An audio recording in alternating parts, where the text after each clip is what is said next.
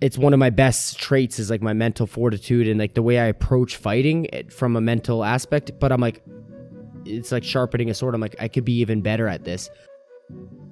Welcome back to the Pohada Podcast. As usual, if you dig the show, check it out on social media at the Pohada Podcast, as well as at Pohada Photography, and maybe even share it with a friend.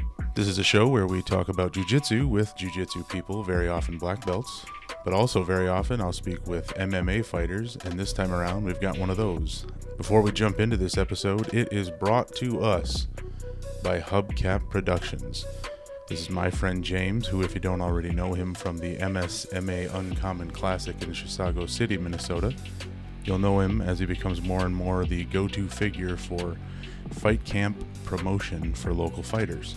He gets a huge shout out in this episode with our guest, Devon Lozej, out of Leading Edge MMA in Thunder Bay, Ontario, yes, Canada, with the help of our mutual friend and podcast regular, Morgan Frazer.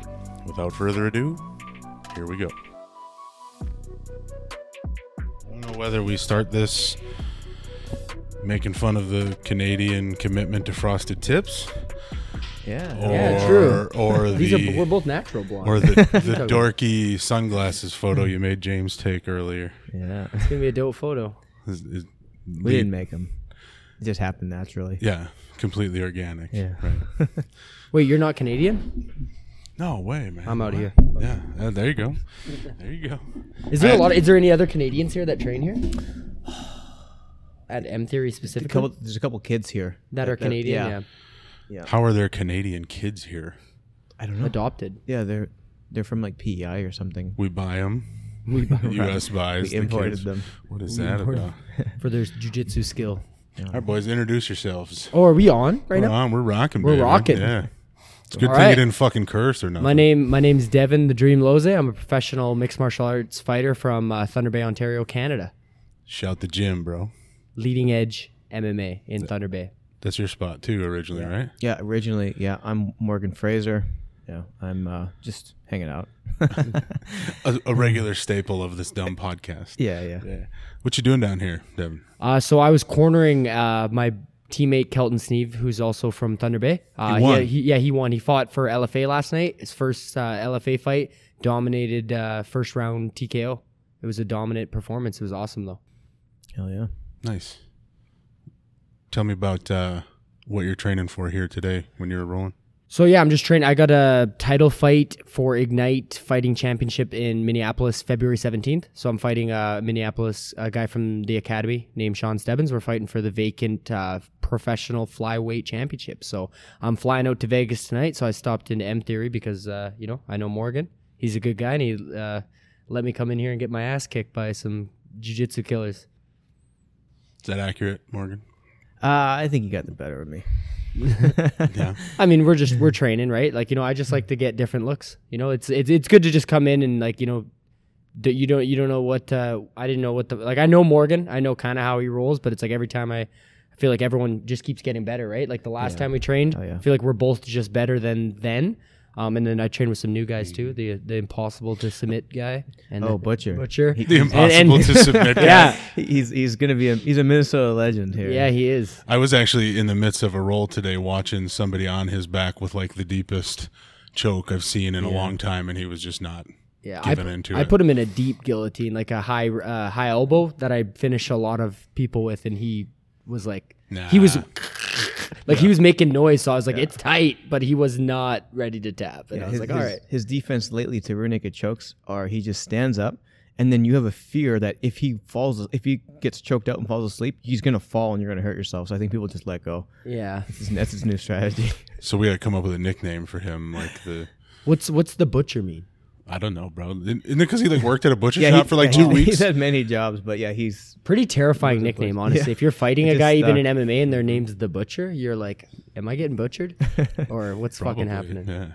So tell me about last fight. What was your last fight? So my last fight, I fought in Ignite as well. It was in Minneapolis in November. I fought a guy named Oscar Gerardo. He was 3-1 as a pro. He's a tough kid, striker, but I dominated him, beat him up on the feet, took him down, and then TKO'd him in the second round. But it was a good fight, a good test, and it set me up for this title fight. So What you doing fighting down here all the time? You ain't got fights in Canada? What's it? We do, but honestly, it's a lot easier to get fights in the States. Like there's events every weekend. In Canada, they're fewer and far between. You know, it's harder to get the fights. Medicals are quite a bit tougher. And then for me too, you know, my goal is to get to the UFC. I want to build my name in America too, because that's the UFC's out of here. That's kind of, you know, the way to do it. You got to fight internationally when you're Canadian. So I'm trying to build myself all over America. I fought, I think, for 10 different promotions now, or 8 different promotions, almost 10. Yeah, 8 different promotions, amateur and pro. Across what kind of time frame? I mean, is that like 10 years of fights, or is that just a few? I've only started fighting amateur in 2018. So since then, all 6 of my pro fights leading up to now were all different promotions. And then amateur, I had a few different. So is that, I mean, it's just a necessary evil. You got to jump promotions to get the fights in. Yeah, and for me, I came in with the mindset of the more I can make myself uncomfortable by just going to, you know, I fought in Pittsburgh, Minneapolis now, for LFA once. I fought for Ignite. Where else have I fought? Edmonton. Like, you know, I'm just trying to put myself in these uncomfortable environments. I've seen a lot of guys coming up, you know, and they kind of get protected in promotions. They fight for one promotion, they get easy matchups, and then when they get the call to the big league, you know, now they have to go to a new environment, and it's kind of foreign to them. So for me, I just like going out and fighting all over and just getting uncomfortable, seeing new environments and evolving. Yeah, you've never had easy matches. I noticed that a lot of the matchups. Yeah. I've seen that too. Guys get like protected. And they get to choose their opponents, or they know the matchmakers. I've seen you go through killers. Yeah, I've fought only tough guys. You know, like jiu-jitsu black belts, tough wrestlers, tough strikers, everything in different promotions. Because when you go and travel like that, you don't really get a say in any matchups. I haven't had a say in a single matchup. The only thing I've had to say is, yes, I'll fight this guy. That's the only thing.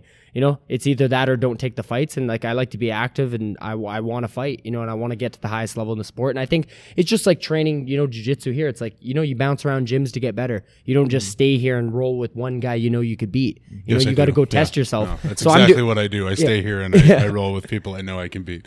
That's good. Maybe good for what you're doing. Different track. Yeah, but for what I'm trying to do, get to the UFC, which is the highest level, is like, I think it's smart to go around and test yourself against a bunch of different guys and not be protected. You know, this is the first time this title fight is the first time I'm fighting for the same promotion twice, for that reason, because it's a title fight. But I'm like, normally I'm like, hey, what else is out there? You know, every promotion I fought for wanted me back, LFA included, like all these promotions, like, hey, you want to fight again? And I'm like, yeah.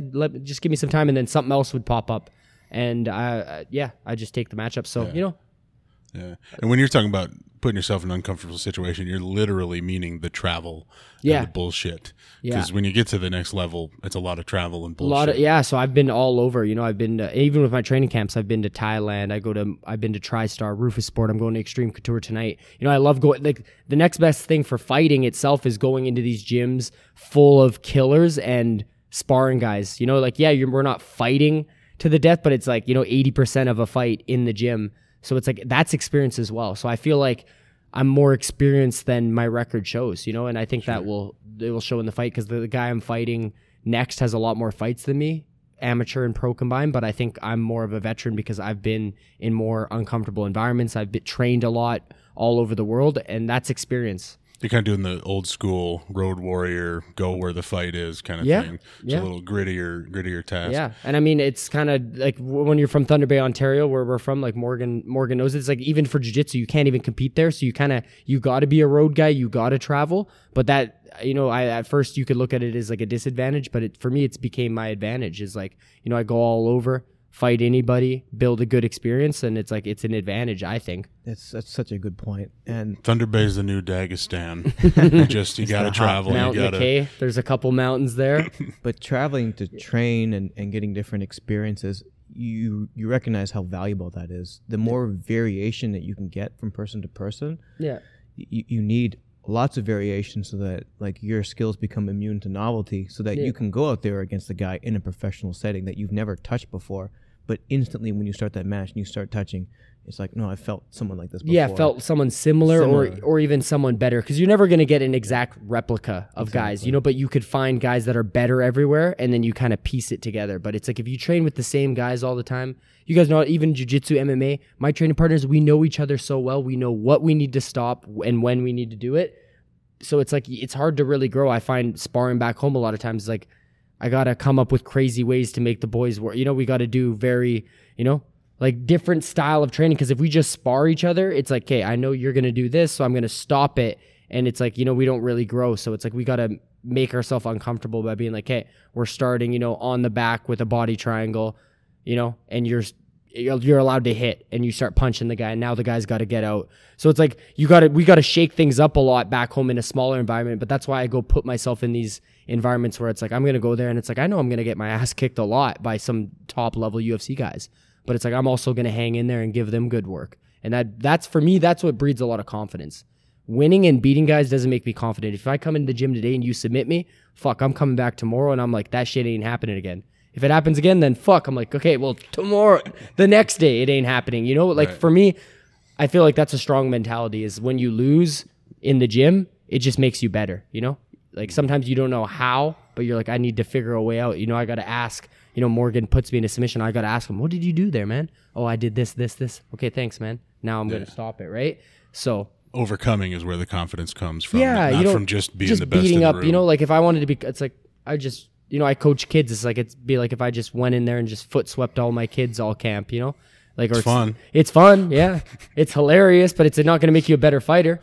Right? Or just, you know, like there's always, everyone knows that you train in a gym. There's always guys that are like, you know, yeah, they could push you a bit, but you're always going to beat them. But it's like, if you're always calling for those rounds, and everyone like every room has those guys that are always looking for the guys that they could just dominate.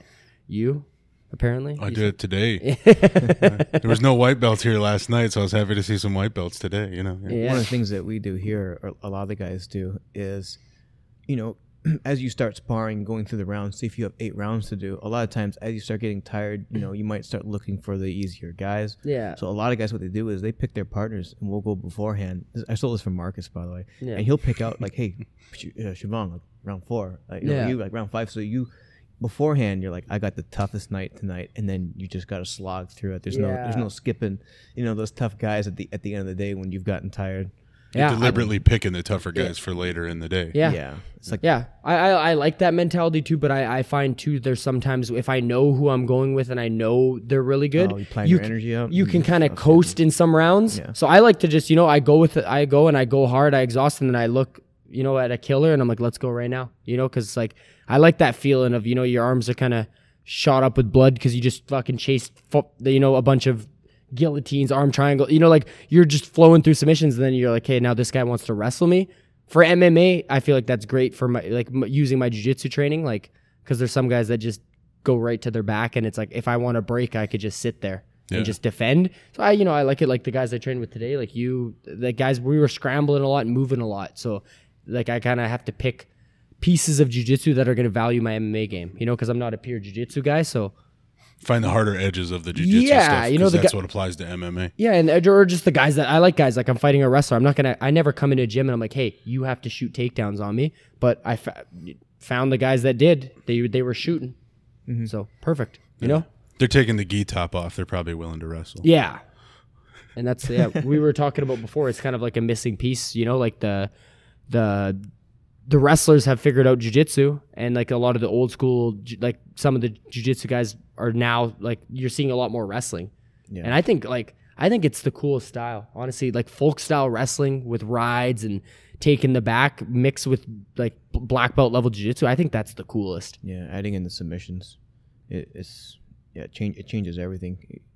I like to see it too. It's an exciting sport when you're actually fighting for top position and fighting for those top things. And you're seeing like, you know, you can have like really good wrestlers come into the room, and, you know, guys who are really good at jiu-jitsu, they can still like, you know, beat them even because of the threat of the back take and the threat of the guillotine. Yeah. It changes everything. Yeah. So it's cool to mix those in and watch guys develop skills. Yeah. Like, I don't know if you've trained with any like I've trained with some Division I wrestlers, guys in the UFC that are strong wrestlers. And like, I'm a wrestler as well, but not that level. And like some of them, it's like you go to jump on choke. It's like it's like a brick wall. They're just so stiff.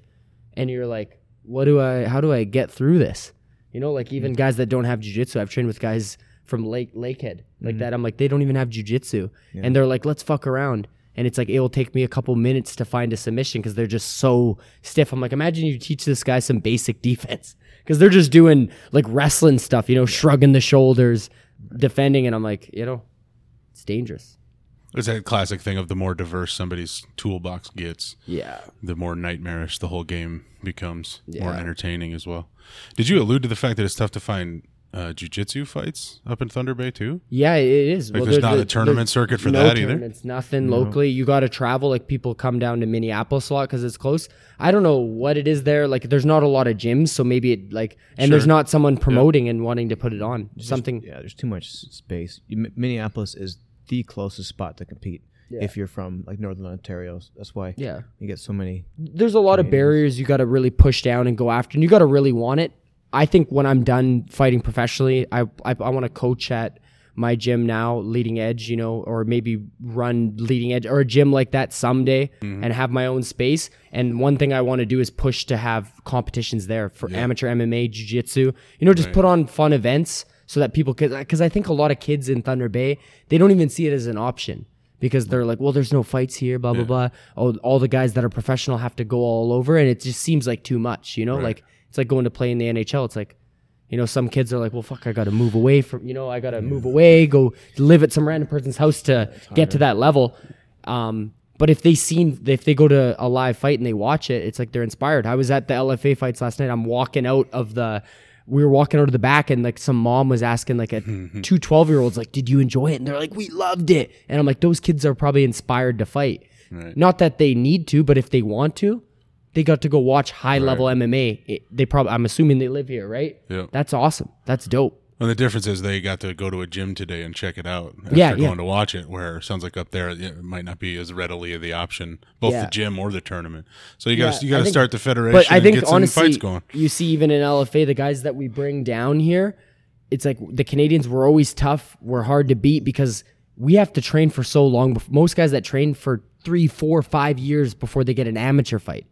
Guys here train for 6 months and they jump right in because there's so many options, so they're not as refined. All the guys that we have fight out of our gym are always well-rounded, good, tough motherfuckers. Well, right? and committed because you've been training for 2 years without the option of even trying it. And I tell guys that on purpose that I train that are amateur. I'm like, you got to be prepared to show up to this gym every day, train, back-to-back 3 classes, spar for 3 years and get a fight. And then you see some guys, and you could see the look in their eye that they're like, I'm not willing to do that. Then I'm like, okay, we don't then it's not worth it in the long run anyways. That's the guy that would do 2 or 3 fights down here, lose 2 of them and then quit. Yeah, exactly. But then you see the guys that are like, yes, sir, like soldiers. And you're like, okay, you're like, you're going to be prepared. And then they'll probably get in there in a year and a half. But it's like, it's for your own sake. Like jiu-jitsu guys know it too. Like you train with guys, it's like, do you really want to jump in there unprepared without striking? Like, would you really feel comfortable in an MMA fight? Even if you're good at jiu-jitsu, when you know a guy could pound you, or you got to take them down first and close distance, like, it's a scary sport. Yes, it is. Please don't punch me. So there was a camera in here today. James, how about you want to talk about what's going on with that? Road to Gold? It's called Road to Gold. It's like basically a short docu-series on Instagram. So James Hubcap Productions. He's a local guy in Minneapolis. He was actually, it's a very cool story. He was at my last fight for Ignite filming Ozzy the Judge. Yep. He was filming his alleged last fight, but he's fighting again, which is funny. But no, James was there just doing some filming, blah, blah, blah. And like I went out, had a great performance, and I talked about the UFC, which I've done in a lot of my fights. I like to put it out there. I posted on Instagram. I haven't been afraid since I was 12-year-old to tell people that I want to fight in the UFC, because that's my goal. Why should I be afraid to say it, right? Like, and a lot of people won't say it because they're like, well, if I don't get there, blah, blah, blah. So, it's a face-saving thing for a lot of people. So I said it, and then, I went back home, and then James sent me some photos, videos, and stuff, and then we were just kind of connecting, and then he asked me to jump on a call. A lot more details, but I'm just kind of summarizing it. And then he basically was like, I don't know how many fighters there was. There was probably 60 fighters on that card, amateur and pro. And he's like, you're the only one that mentioned the UFC. And even me, I'm like, well, I was like, it kind of clicked in my head. I'm like, what? And I'm like, nobody else is like, putting it out there. So it kind of, I think it made me stand out to him. And then we just connected right off the bat. And then it was his idea. It was like, hey, what did you think about me coming up to film? And then we just kind of jumped right on it. And then he came up to Thunder Bay, lived at my house for 5 days. We shot a bunch, and we're just trying to tell my story, like something very unique about my upbringing, my dream of becoming a UFC fighter, and a lot more to come. So it's kind of, it's a short docuseries. He's going to be at the fight as well. He was here filming today. We're working on a lot of cool stuff. So you can check that out on my Instagram at DALOZEJ, and then Hubcap Productions as well. It's going to be on both our pages. Really cool stuff though, because I feel like a lot of MMA stuff these days is just training highlights, right? It's just guys beating the shit out of each other, hitting the bag, which is all cool. People want to see it, but it's like, this is really like storytelling. We're trying to tell a story of like, you're being vulnerable too, and guys like that. Yeah, like, and just telling my stories like to people, and like I just think it's like going to be something to like, I'm going to be super proud to look back on when it's all said and done too, because like this is something that's like, you don't get to like, I'm not going to care about watching myself hit the bag or spar 10 years from now, but this is something I'll be able to sit down, or my kids will be able to watch. Right. And you don't see a lot of it on Instagram. We're kind of in that TikTok generation. Everyone wants to see a 10-second clip. Yeah. Like this stuff is, they're just a few minute videos. So if you got time to go check them out and really get to know me, I feel like they're like, the first two were a little bit slower and they're kind of emotional for me anyways, because I'm the one that's in them. So for me, they're kind of a little emotional, but I feel like they're going to, kind of ramp up towards the fight and start to, show more of my fighting side and my current persona and the way I am. But it started with, my upbringing, why I have the dream, why my nickname's the Dream. So it's super cool, man. And I can't thank James enough for doing this, because I mean, this is and it takes someone special to do it, and James has the vision for it. I feel like we think alike too. Our minds, like anytime we text or call about ideas, it's like we're on the same page, which, I'm sure it could be frustrating. I've hired video photo guys in the past, and it's like, I don't know. It's like they're stupid, or it's like amateur. Like I call them like amateurs, because it's like, that's how I think of life. I'm like, there's amateurs and there's pros. James a fucking pro when it comes to this. So it's like he's doing a great job, and it's like, and we think alike, and he's a martial artist himself, so he understands what shots he needs to get, what he needs to do, right? Yeah, and he's never in the way. It's like the time he was there, I'm like, are you you've been getting footage? And then we're back at my house. I'm like, he didn't miss anything, right? But he's out of the way, that's nice too, right? Because I mean, I'm in training camp right now. My priority is getting ready to win this fight. It's not to do interviews or. So that's why you hire him. Let him do that. Yeah, he's doing all, but he stays Yeah. out of the way. Yeah. And it's like, but he gets everything. So It's gonna be cool when it's all done. I can kind of see it already. Yeah. And the payoff's gonna be sweet when it's all done. It's like, it's gonna look like the hero's journey. Yeah. From start to finish. Anything that brings the human touch, the human element back into a thing, because you're exactly right. So much media in so many sports is highlight reels. Yeah. Quick, flashy, like here's the mechanics of it. It's like, there's way more depth to this. Sports Center, it's like guys just dunking the basketball. Yeah. Cool. And it's just like, and I know it's just basketball, but it's like some people want to know, it's like, well, why? Like, it's like, I don't know if you guys watched The Last Dance, the Michael Jordan documentary on Netflix. I did not. No, like, I'm not even into basketball, but I'm like, I like to hear why this guy's a bad motherfucker. Yeah. Like, what did he go through? Like, the ins and out, like, yeah, sure. You see him practicing every day, but it's just like, why is he at that level of mentality? How did this come to fruition? So that's kind of like, not specifically with The Last Dance, but we're trying to tell like the ins and outs. And for me, that's the coolest stuff. I'm fascinated by MMA, and I like to hear guys' stories and why they came up and why they're fighting. And I feel like it just will make people believe in me even more. Because if someone watches you fight, they're like, oh, damn, this guy's a tough guy. And that's all they have to base you off. But if they really hear your story and they know you're unbreakable, and I think my mentality separates me from a lot of guys and there's layers of it, right? Not just being tough. It's, why you're fighting, like, who you got behind you, who you love, everything like that. So I can't relate to Michael Jordan shooting jump shots. Yeah. That's cool. My jump shot's terrible, I would assume. I haven't touched a basketball in 20 years. But what I can relate to is failures and successes and his life path along the way, right? That's the part that's going to pull me in. Pressure, competition. Yeah, and just I like the thing with him is like taking things personally. It's just like I'm the same way. Like if you It's a great meme. Text but it's like if you text me to train or whatever, and it's just like, and then you don't show up, it's like I'm pissed at you, even if you're my friend, because it's like you wasted my time and now I'm not getting better. So it's just like, it takes people like that, and I feel like I've pushed myself into that role in the gym.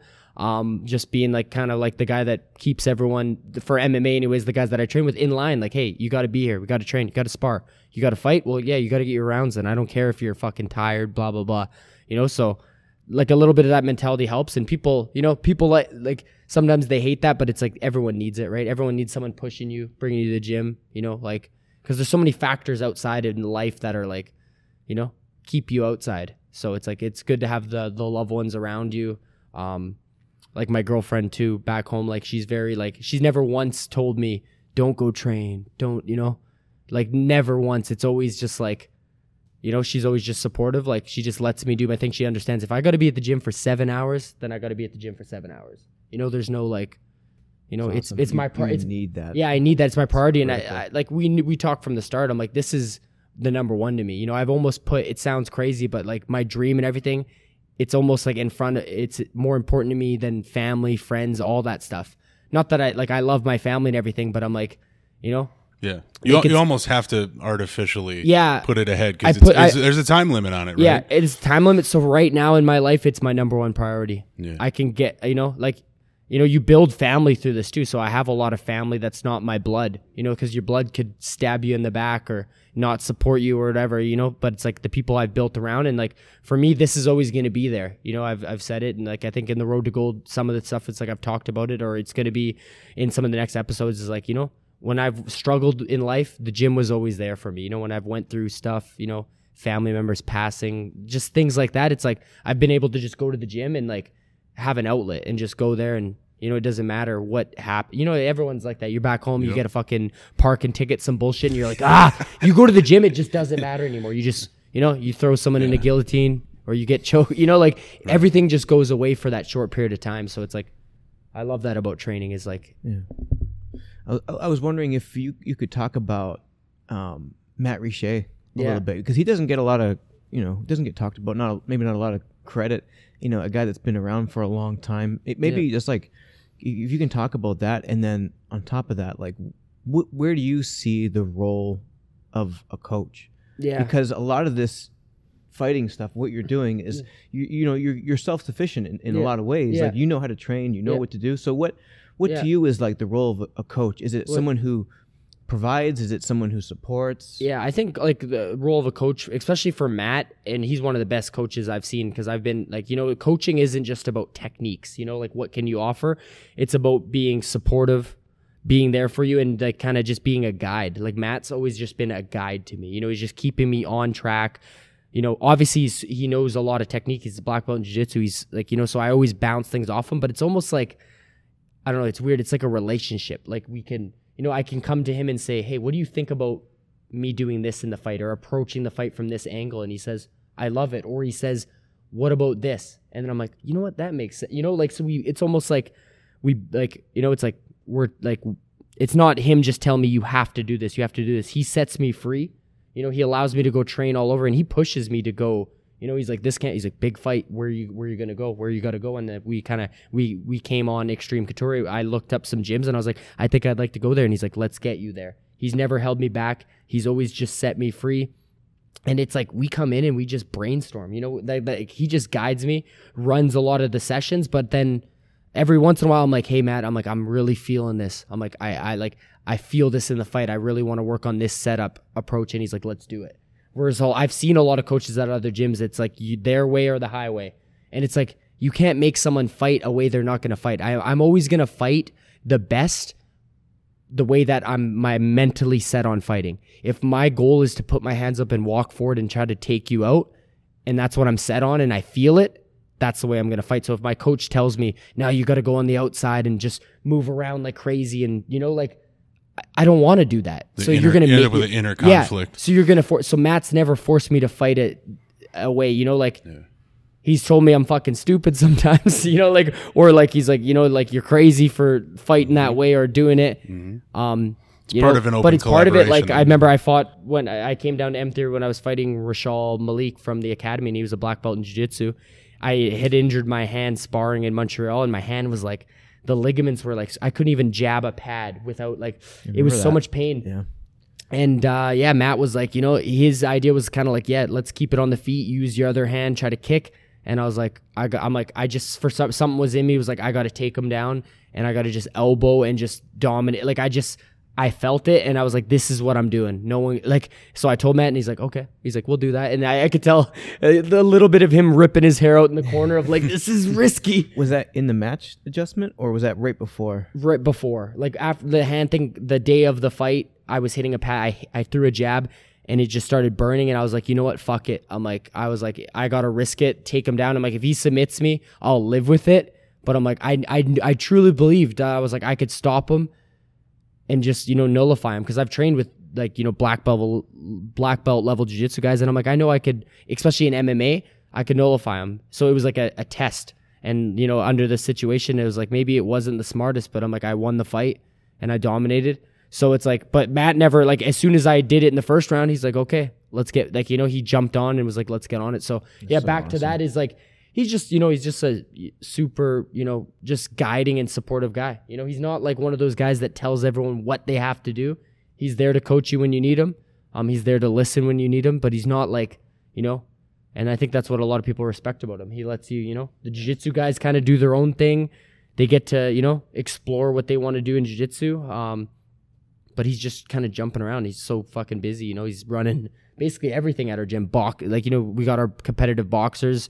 We got, the MMA guys fighting, the jiu-jitsu guys traveling all over, doing their quintets, doing all that. So it's like he kind of just oversees everything, and everyone just bounces ideas off of him. And I love that too, because for me, I'm like, I need to take my training more serious than any coach in the world. I've always thought that way. I'm like, no one's going to like make me go to the gym every day. I'm like, I'm there because I love this shit. I'm like, I'm up late. I'm like, I'm writing down what I'm going to be doing the next day, planning sessions.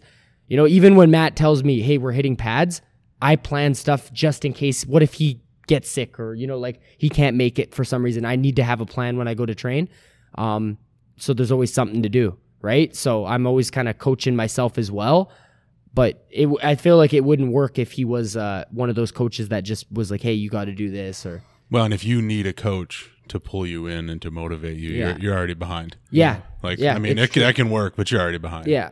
Yeah. He reminds me a lot of Ishmael.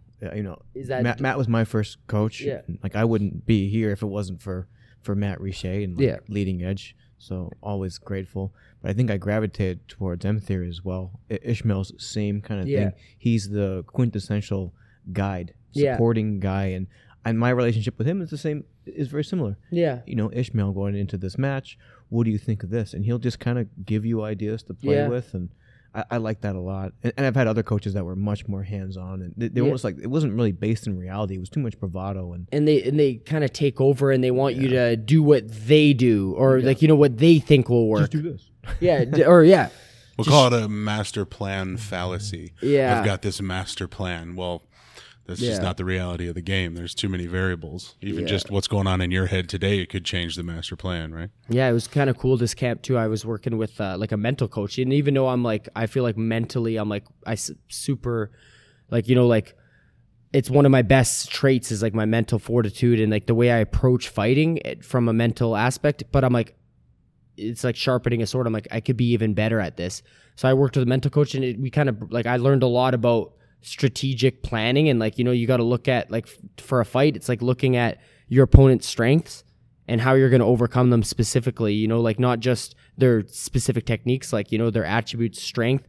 So it's like we listed out like 15 things for this fight camp that my opponent, like all his strengths, how we're going to overcome those strengths, especially starting from the top, and then their weaknesses, how you're going to exploit them. So it's like looking at both sides. And in the past fights that I've lost, like some close decisions, I kind of underestimated guys. I only looked at their weaknesses.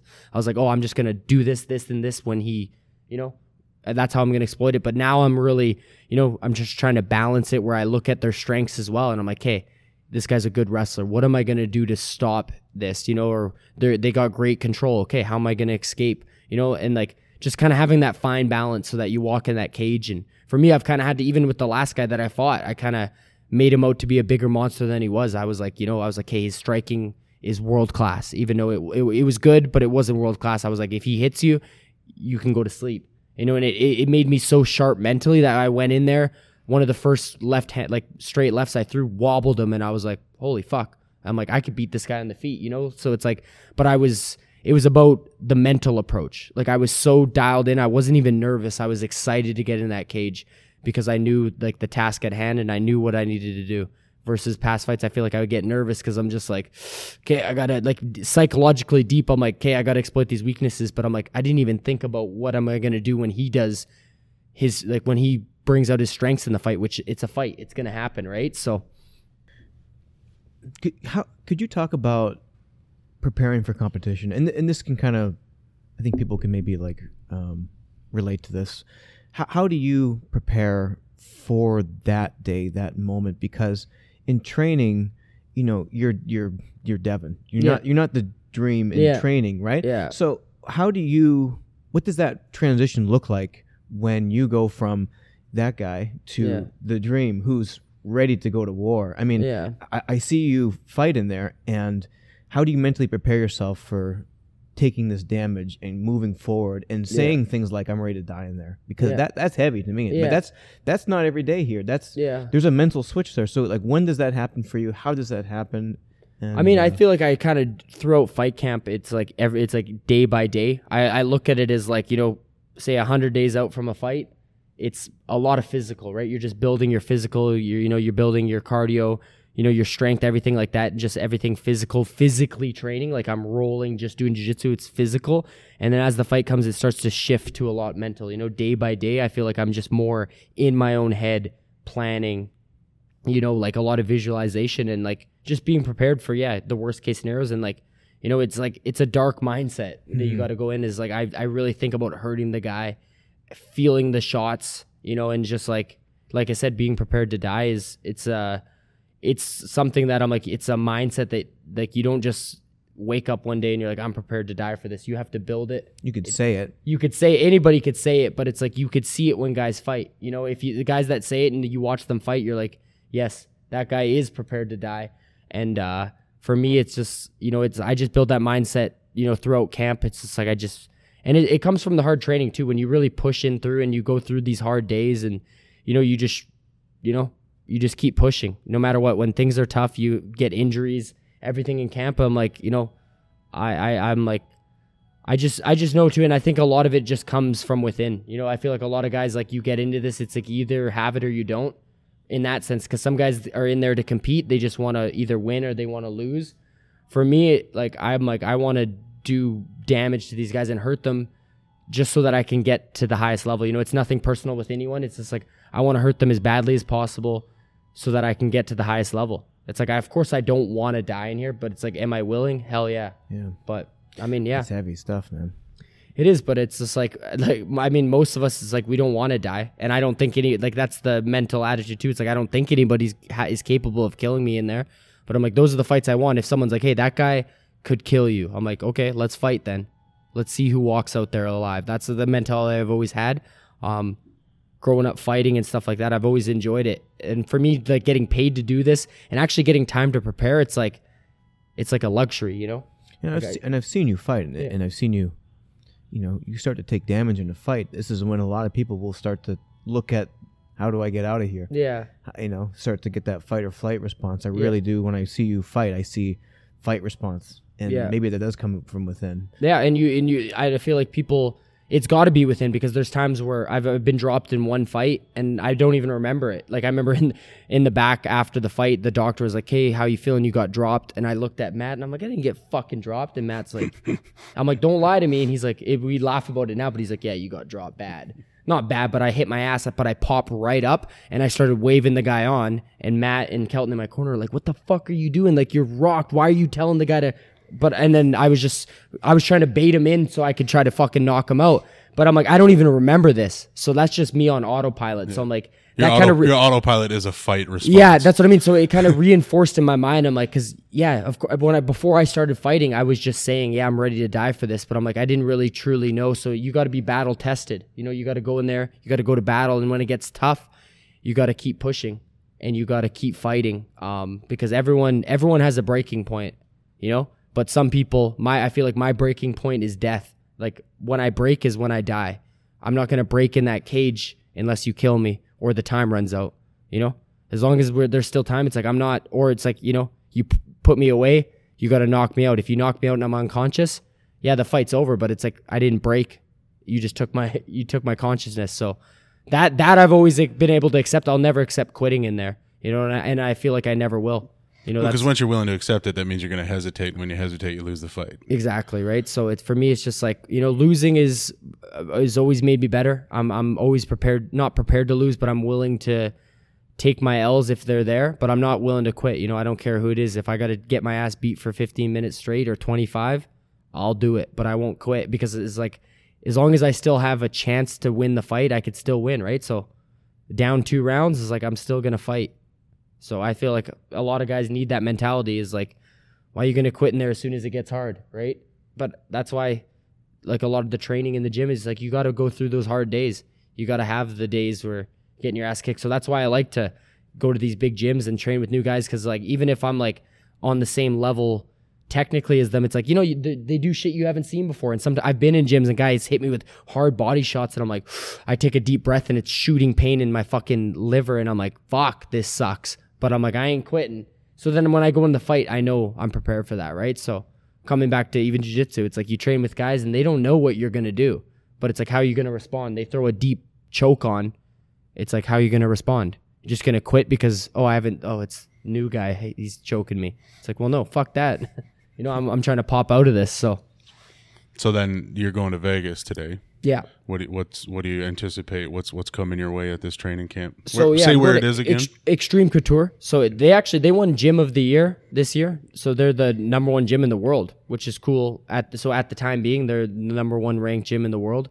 And they just got a lot of good fighters in PFL, UFC, Bellator.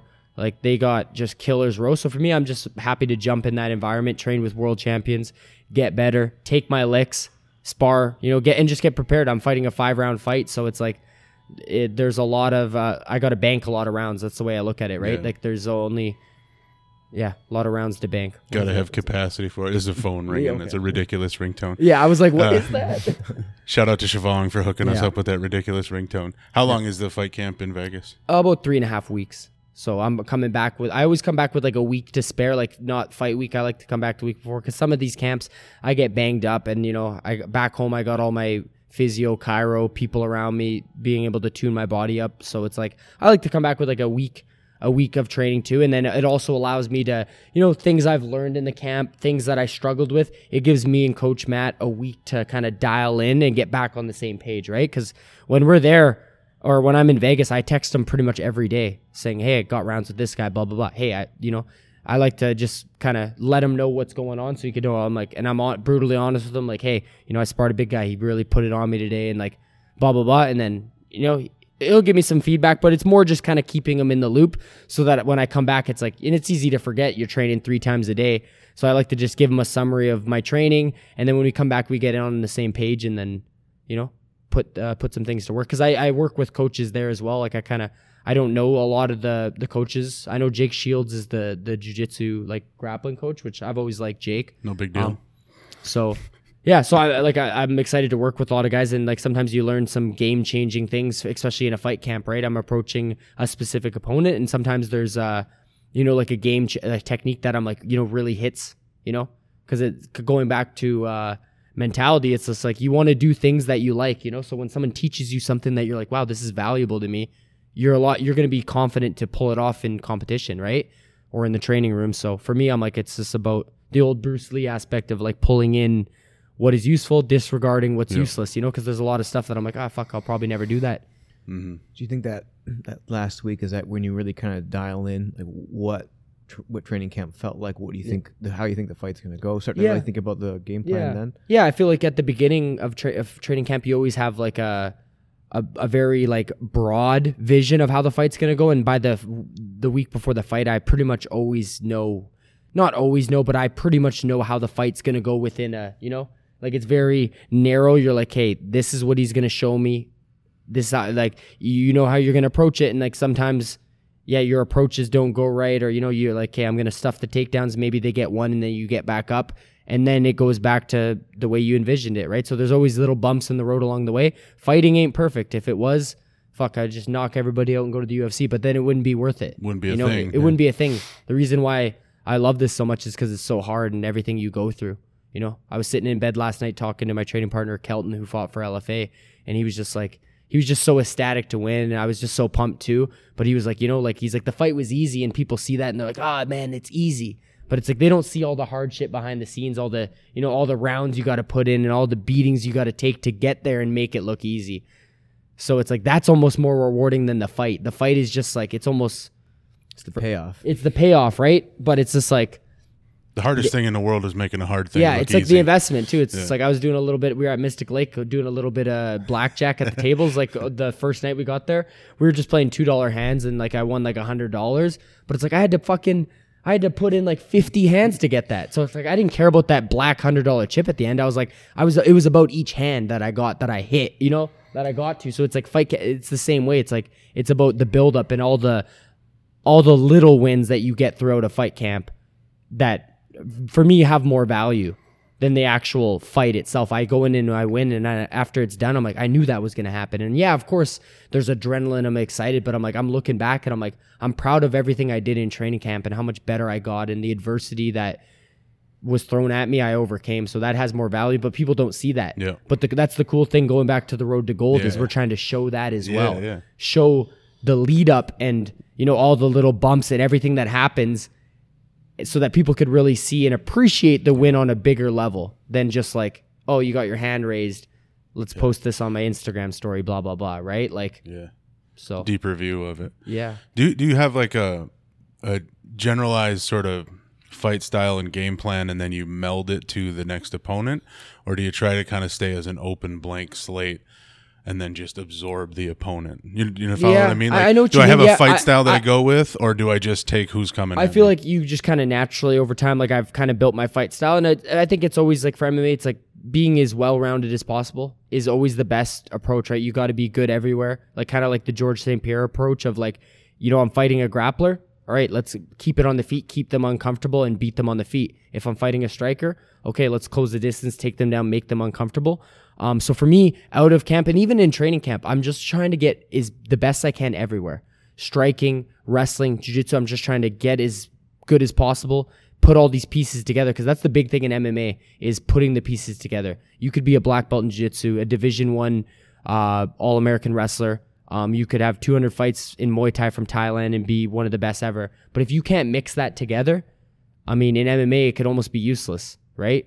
Even with like those individual pieces. So for me, mixing it is very important, putting the pieces together. And then when I get a specific fight, I just look at it from a strategic and tactical standpoint of how can I beat them the easiest. But then there's also a bit of, which I've kind of lately been, how to switch in mentality is like, it's also about, you want to get to the big show, you need impressive performances. So you kind of have to balance that of, I need to get the win, but I need to be impressive. So you have to, you have to find areas in a fight where you could risk more for high reward without losing. But then that comes back to tactical. I don't care about the game plan. Like if Sean Stebbins listens to this, he's a wrestler. For me, I want to stuff the takedown and knock his lights out, because that's going to create a highlight. That is going to get me elevated to the next level. And it's like, he's still got to stop that, right? So for me, I think I could take him down, beat his ass, and submit him or TKO him. But I think the approach is better to stuff the takedown and knock him out on the feet, because that's what, some of the big shows, that's what they want. So it's like, for me, I'm going to give it to them. So give advice to somebody who's listening to this and wants to take this same path.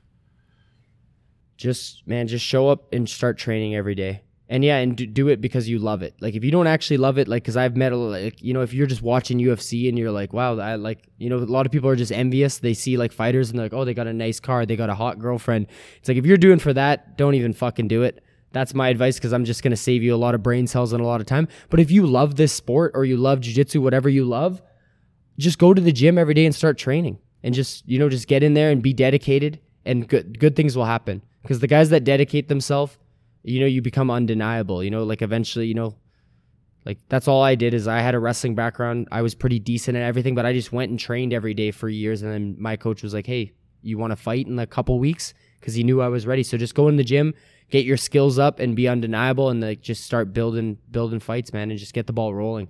Because a lot of people are like scared. they're scared to get started, but it's like, you're not going to have your first fight for a while. So it's like, go in the gym, build your confidence, get a blue belt, blah, blah, blah. Like just build yourself up from the ground. And then, you'll be doing good soon. Should I train longer before my first fight? Like, it's sort of a necessity up in Canada, it sounds, and probably a lot of guys down here probably jump in just because there's one this weekend. Are you gonna have a fight? Not me personally, no, never. But how should dare someone? You? But should somebody just push it back a while? Like, take another few months. I don't think a while. I think you should always trust your coaches, because if your coaches have experience, that they should know if they're a good coach when you're ready. But I just think my coach Matt has told me, and it's just like, it makes sense. Is like, to put anyone in that cage from our gym, you have to be able to win everywhere.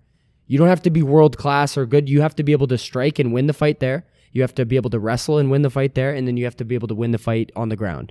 If you can't do all three of those, then you're not, in our opinion, you're not in a position to fight. And that kind of makes sense, right? Like if you're just a pure jiu-jitsu guy, you got to take the time to get your striking and your wrestling up to par so you could win the fight there. That doesn't mean that you don't use your jiu-jitsu to win the fight. That's the path of least resistance. But our approach, and that's probably why we don't put as many guys in, and we have a very good record within our fighters, because our coaches make sure you got to be able to win everywhere. You're not getting in that cage if you can't win the fight on the feet, wrestling, on the cage, or on the ground. So you're not going to jump in a fight, hope for the best on the ground, and then fix the striking game later. So I think that limits you, and then you take unnecessary damage. You go in, you get pounded out, and then maybe you quit. But it's like, if you would have took an extra year just to get that confidence up in the striking, wrestling, and then, take the guy down, submit him, it's like, you're saving yourself in the long run. So I think it's a little bit of an investment, and especially if it's doing MMA. And I always tell people, it's like, if you want to just do fucking jiu-jitsu, bro. Like, why does everyone got to do MMA? Nothing wrong. I have a lot of respect for jiu-jitsu. I love jiu-jitsu guys. It's a different lane, but it's like, if you don't want to get hit, or it's like you don't want to do all that other hard work, then just do jiu-jitsu. People respect that as well. And you can just compete in jiu-jitsu from like a few months in to being, older. Yeah. There's an avenue for you to compete in jiu-jitsu. Maybe that's just the reality of you're not taking damage the same way that you can actually compete and not have grave consequences. And it's competition experience. Like I always tell beginners too, I'm like, if you want to fight MMA faster, jump into amateur boxing, kickboxing, and jiu-jitsu tournaments first, and that will get your experience up, and then you'll fight sooner. So jump into it. Jiu-jitsu's fucking hella fun. It's probably the most fun. Just like, I don't know, the word fun, I don't know if there's a better word, but it's probably the most fun for me out of all training. I'm not saying it's not hard, but it's almost fun. Like MMA sparring, when I'm looking over and there's a guy from fucking Dagestan at Extreme Couture that's 18-0. I'm like, this is good. It's a different kind of fun. It's like a dark fun. It's like, we're fighting for our lives in here. Jiu-jitsu is fun. Even if you're way better than me, right. I'm like, oh, you're going to jump on my back and choke me. I'm like, now it's like a game for me. I'm really like, playful. Yeah, it's playful, and like most guys are not dicks. They don't try to rip you. Like I feel like I'm more of a dick than like some of the guys I was with today. I'm like covering their mouth a bit, and I could tell, or they're like going for shit, and I just frame on their face or put my knee on their face, and I'm like, maybe I'm a dick. Yeah, I'm like, I'm being a little bit of a dick, but I'm like, well, you're better at jiu-jitsu than me, so I'm like, I got to do something. That was Butcher though. He likes it. Yeah, he likes it. I was doing that to him because I think he was trying to buggy choke me, and that's one of the new ones that you could probably talk about. I don't really know how to fucking get out of it. No, I got a funny story actually. Frost Sahabi buggy choked me. And then was like, he's like, it doesn't fucking work on anybody here. And I'm like, but it works on fucking me in my head. And no, but I was just out of town and he threw me in one. And I'm like, I don't fucking know how to get out. And I'm like, I'm not afraid to admit that. It's kind of like a new thing. Yeah. So I just frame on them or try to put my knee on their face, and fuck, it works sometimes. So there was a point where if you knew any kind of leg locks, you were about to leg lock everybody because nobody knew how to stop it and get out of it. Same kind of thing. They're this weird buggy choke. They're very hard. Like Morgan, I'll attest that to you. You're really good at controlling the legs and getting to them. And like I'd get one free, then you'd grab the other. And I'm like, get off my legs, gringo. In the words of Craig Jones, I'm like, and for me, that's an area too. Like, I'm not super polished there. Like in MMA, I've had guys try to do it and I could always just punch their face. But in jiu-jitsu, you have to actually have technique. And I don't feel like I'm bad at it, but it's like, I get in those like pretzel positions and I feel stuck. Yeah. Like we got in a few today where I'm like, I'm not getting submitted, but I'm like, we're fucking stuck here. I'm like, it'd be nice to know how to get out of this shit. Like when your legs are all interlocked, it's kind of, I mean, even for the attacking guy, it's kind of like stuck, you know? So, but. Yeah. It's, there's not many positions other than maybe like a standing position. Like if you look at some of the leg locking positions, both people have the same position. And it almost doesn't exist ever else because both people have neutral. Yeah.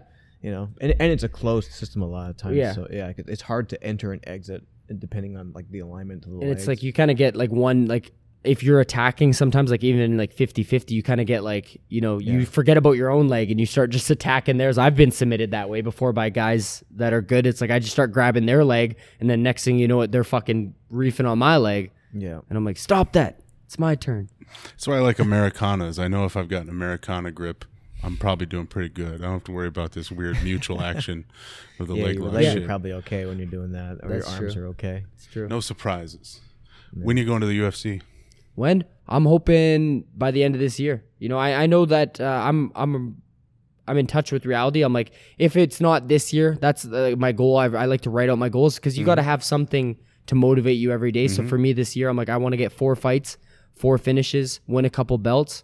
And I think I'll be ready by then, you know, because I know like people that I know connected for Dana White's Contender Series that are like, hey, I'm ready to toss your name out, win the belt, blah, blah, blah. But I'm like, you know, I think a few more fights wouldn't be bad, but it's like after this fight, I'll be 5-2. I feel like I'm very battle tested. I'd won a belt and there's other guys getting on there. There was a guy that just fought for LFA that was 6-2. He just fought on the Contender Series. It's like, so I know my record's close to there, but it's like, I'd like to be undeniable. I think if I get 4 finishes, I'd be 8-2. And I think if I don't get it there this year, then maybe sometime early next year. You just keep building a resume. Just keep building, you know, and the UFC's, they want to come to Canada a lot more and they need Canadian fighters as well. And they want exciting fighters. And I feel like I have an exciting style. Win, lose, or draw. It's going to be an exciting style or exciting fight. You know, at that UFC level, I know the guys are so good that I'm like, if I do lose or if I fight a tough guy, it's like, I'm willing to put on a show for the fans as well. You know, I'm willing to go out there and risk it all and either try to knock the guy out or get knocked out. So is that a little bit how that works? It's kind of, you got to know a guy who knows a guy and you get your word tossed out there? Yeah, or your name somewhat like that, out? You know, because there's so many fighters these days. But I mean, I think it's just, you know, winning regional belts is a very good step. And I mean, everyone knows that. It's just like, it's the same thing in jiu-jitsu. Like you win the regional, you know, tournaments, the ADCC, whatever, West Coast, whatever it is, you win those opens in the area, you're always in a good place. So for me, winning this belt in February is going to put me in a good place, but I don't think it means I'm UFC, like the UFC should call me right away. I'm not, you know, I'm not that egotistical, like, oh, they're just going to, like, I think I got to win the belt. I'd like to defend it, you know, and then try to get some big, like, you know, LFA fights or try to go for their belt as well. You know, get a few belts and be undeniable because like I want it, going back to it, I want to feel like it's earned there. I don't want to get signed by the UFC and everyone be like, why the fuck is this guy there? You know? And I feel like there's always going to be people that will, but I think I'm going to get there faster than some other guys because I have a lot of finishes and I have an exciting style and I got a good personality. You know, and I do a lot of media, other stuff to help promote fights and I care about this where some guys don't. So you got frosted tips too. That's true. Yeah, that's the Canadian style. Is it? Is that a Canadian thing? I don't know. I'm just talking How long shit. have you had the blonde? A couple of months. I did it before ADCC just to kind of. Yeah, it's that makes sense. Isn't it refreshing? Yeah, like when you get like I had a mullet for like 5 years, and That makes sense too. I like the mullet. It's a super Canadian thing to have, and then after a while, it's just kind of, you know, mine honestly, like I got inspired like Charles Oliveira. When he was on his tear, he was going blonde, and I feel like a lot of other fighters did it. I don't have to lie and be like, I just seen him do it, and I was like, I need to start finishing motherfuckers like Charles Oliveira with my blonde hair. And I since I've dyed the blonde hair, I'm undefeated at flyweight, 2 finishes, so I'm keeping it until I get knocked out. I think I just did it because it's nice when you're like training for something and you know you feel different. Yeah, you feel prepared, and then it's like something's got to change. Like, blonde Morgan. Morgan. Like people are more fearful of you. They're like, damn, he's sharper it's like than turning ever. the hat around. Yeah, now you're ready to step up to the table. Yeah, everyone's got their own little thing and things that I think it's just cool to, you know, especially in MMA where it's like it's a huge community, even jiu-jitsu too. Like you go to a tournament, people might not know your name, but like they might recognize you as like, oh, you remember the guy with the blonde hair? Fucking doing Imanari rolls, blah, blah, blah, or whatever. For me, I'm like, I'm the blonde guy that's wearing pit vipers in all the interviews, blah, blah, blah. And so there's a way for people to recognize me as like a figure, right? Without knowing me. they could be like, oh, I've seen that guy before because he stands out. So for me, it's a little bit of marketing stuff too. You know, I'm just trying to find little cool ways that are fun for me too. I like the Pit Vipers. I just fucking like the glasses. I think they look cool. I think they're sick. I wear them when I drive when it's fucking sunny out, you know, like, so I'm like, but then in interviews, I just wear them and like, now that I've been wearing them so much, when I get new interviews that I've been doing, like the person will text me and be like, can you wear the glasses? And I'm like, sure. I'm like, it's 8 p.m. in my house and it's dark. And I'm like, sure. So it's just kind of, you know. Well, and that's good. Like I'm normie trash when it comes to like UFC and just MMA in general. I'm not a good sports fan. I don't remember people's records and all this stuff. But like if you go into a fight with green hair, I'm gonna remember you. I might not remember your name. Like, it's like the Sean O'Malley thing, right? Like everyone knows what he looks like. Yep. You know, even if you don't know him, you're like, oh, that fucking guy. Right. Like, you know, it's good be branding. that fucking guy. Sometimes that's all you got to do is be that fucking guy that stands out. So nice. Sounds like a good place to stop. Unless you guys got other stuff. What do you think? Oh, it's pretty good. Yeah, that's it for me. Thanks a lot, Matt. Yeah, thanks, man. I appreciate you having me on. It was good to get to know you, and it's very cool in the gym. I feel like this is last thing I'll say is like it's just a good place to do a podcast. You know, we're like at home. You know, we all train. It's just like it feels like we're just talking right now. Yeah, I've done it here a bunch of times because it's literally that we're exhausted from training. We're all here. Fuck it, let's talk into some microphones. Yeah, hell yeah, man. Quick and easy. Thanks, appreciate it, brother. Thanks, man. Thank you. Thanks, everyone, for tuning in to another episode of the Pohada Podcast. And hey, if you're a regular listener, head on over to the Pohada Podcast on Instagram, where amongst the ridiculous memes, you'll find a link to the merch shop and be able to keep up with the disorganized going-ons of the show. And hey, before you go, here's a little preview of an upcoming episode. That first year was one of the most humbling experiences I think I've ever gone through. I mean, there were literal days where I was on the verge of tears on the ride home sometimes, or just in practice, just getting my butt handed to me over and over and over again, being this lifelong basketball player who I happen to have an older brother, so I knew what it was like to take an ass whooping a little bit. So I at least had that going for me. But yeah, I got my butt kicked a lot before I finally started having a little taste of victory and everything like that. But big difference between taking one in the basement until he gets bored and getting your ass handed to you for an hour and a half at wrestling practice. Exactly. Yeah, by multiple people who are just like, "Come on, toughen up, Buttercup," you know. So